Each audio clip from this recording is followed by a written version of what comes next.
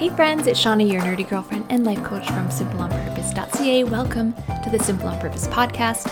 This is a place where I want you to take some time to slow down, think about ways you want to simplify your life, and think about the ways you want to show up well for your actual life.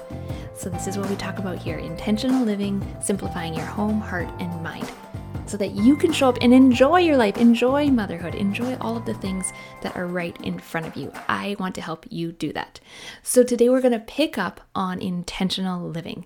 In the last episode, we talked about some signs that you could be living on autopilot, and maybe you saw some in yourself. Maybe you want to take control. Maybe you want to step up and get more intentional in how you're spending your days, in what you're building up in your life. So in that last episode, I also gave you a few tips on how to get started. And I want to give you some encouragement, some real talk on intentional living. I shared this, I think in like episode 15 a couple years ago, about the things that nobody talks about on intentional living, the things that nobody told me, the things I wish I would have known. And I'm going to kind of go through that list again and elaborate a bit on a few of the points that I think are really important.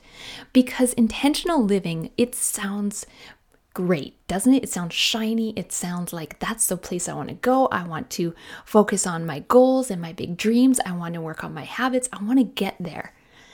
But getting there, no one just shows up from 0 and makes it right to 100. So I don't want you to feel like that is the standard. And that wasn't my reality, at least. So I want to give you some encouragement along the way about the real work that is involved in intentional living, so that you can, in the moment when it's hard, you can remind yourself, I'm not doing it wrong, I'm just doing it. So intentional living comes down to knowing your values, who you want to be, knowing your vision, where you want to go, and making decisions in line with that. It's the big goals you want, but it's also making choices every single day in how you show up. When we started intentional living, we started with intentional parenting.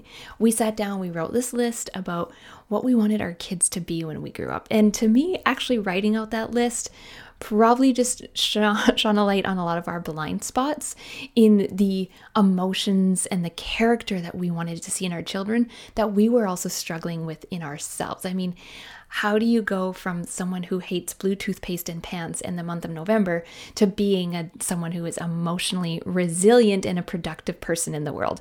So that's a big jump, right? We have this list of qualities that we want for our kids, but that list to get there, that's a lifetime of work, as we should know in ourselves. So we started with intentional parenting, this list of what we wanted our kids to be, and also this list of things we wanted to do more often with our kids. One of them was road trips. And I put that on the list at the time, like 6 years ago, because I thought that's what intentional parenting should involve. It should involve travel. It should involve like taking your kids out and doing things with them. At the same time, not really acknowledging in myself that I do not like road trips with my kids.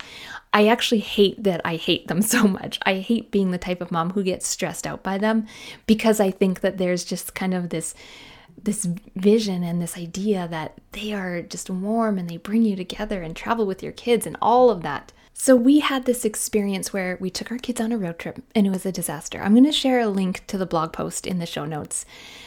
What I was taking from the end of it was that intentional living, I had this big like glowy, sparkly dream about it, but it was actually showing me a lot of crotchetiness and control in my heart. My heart, I said, is lined with crotchety old men complaining about ham prices and broken sprinklers. That's what I learned from that road trip with my kids. I ended up cuddled in a blanket, put myself to bed, having a conversation with the crotchety old men in my heart. So this is the takeaway I want to offer you here, is that intentional living doesn't come naturally. We have a vision of what it's going to look like, but it takes work to get there. It takes a lot of addressing all of the junk in the road from where we are to where we want to go. So that's the first encouragement. And I want that to encourage you that it doesn't come naturally. It's going to be hard work. It won't always be enjoyable, but it will be fruitful, because the more work you do to clear the road, the straighter and clearer your path gets on where you want to go. The other thing to reflect on here is that what we want changes over time. And if I was to write this list again 6 years later, it would include a lot less emphasis on road trips, being away that we intentionally parent. It's still part of our lifestyle because we live in such a small town and we need to travel out to go do these big shops, these visits, these kinds of things, doctor's appointments. So it is naturally a part of our life, but I don't rely on it to be an intentional parent anymore. What we want changes over time, and I think that is really encouraging. When we think about sitting down and writing what we want for our life, sometimes that can be a barrier for us. We might not even want to put pen to paper because once it's down there, then we're stuck, right? Then it's like written in blood, you got to commit to it, but it will change over time, and I think that's a beautiful thing. I told you guys in the last episode that I have typed up in Google Docs all of our past goals and habits that we set, and now we have the Life on Purpose workbook, so I just pull out last year's and read that. And things do change over time. It's like things are being refined. And as we work on something, well, now that frees up space to work on something different. We can refine and we can dig deeper almost as well. Intentional living has also taught me that I am not the victim of my life. And it's a daily practice to shift that mindset, that we are not the victims of our lives. And yes, there's circumstances in our lives we probably would change in a heartbeat, but we still get to choose what we're going to make them mean, what we make them mean about us and the people around us. And we get to choose that, and we get to show up from that place.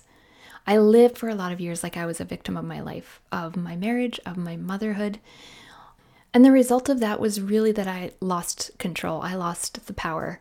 I wasn't taking responsibility. So nobody tells you that intentional living really does mean facing the areas of your life where you're playing the victim. And I don't mean that in a manipulative way. You're not playing it manipulatively, but we do take this role by default oftentimes. We may not even realize it where it's happening in our life. One more point I really want to just circle back to is that intentional living is the daily practice. These big goals we have, they are just fun and they are going to motivate us. They are going to drive us forward. They're the vision. They're where we want to go. This is the long-term destination, your vision for your life. The intentional living is running the ship every single day in that direction. It's making the adjustments. It's keeping the ship clean. It's managing all the people. It's managing yourself every single day on that journey. That's what intentional living is. It's the daily practice. And finally, I just want to encourage you that intentional living is empowering. This is why I still do it. This is why it's important to me. Because I look back on the woman, the mom, the wife I was years ago, and I feel like she's a shadow, a tired shadow of who I am now. And not that I've got life figured out. No way. Like, I am still that mom who in her sweats getting frustrated that her husband ate all the cheese. I just need a minute away from the kids at 4:45 p.m. every single day. I am in my sweats and lipstick, doing my work, showing up, messy and doing it. But I do feel more like myself than I ever have. And I think that's because I'm living in line with my personal values, how I want to show up, and my vision on where I want to go. Intentional living is a process that helps you get to know yourself, the self that is buried under all of the exhaustion and the overwhelm, the reactivity, the complacency. Intentional living empowers me because it gets me inspired on the things I want to happen. It makes me feel like I can take little steps in that direction, that I can be capable of doing hard things. I can do hard things. I feel like all of the years before, I had just done what was expected or what was easy, and it was leaving me unfulfilled. So intentional living, it's not going to make you feel fulfilled right away.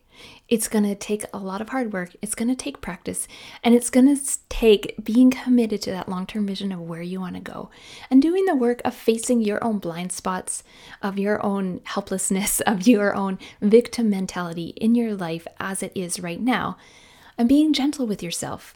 Because it probably has been decades of you living this way with these ways of thinking, with these thought habits and these thought loops and these initial reactions that have gotten you to this place. It takes a lot of work to undo that. And we need grace to allow ourselves the compassion and the time to do that messy. So if you want one simple takeaway today, my simple tip for you, pick one area of your life that feels a little bit hard. Pick one way that you want to show up in that area. What is a value you have for yourself in how you show up, in the character that you embody in that area of your life? And start practicing that. Start putting that into action. Start giving that legs. Start finding ways where it feels challenging and putting it it's like training. It's like you have to put yourself in the arena and do the hard work and grow the muscles so that it becomes easier over time, so that it feels like a habit over time. It's the long game, guys.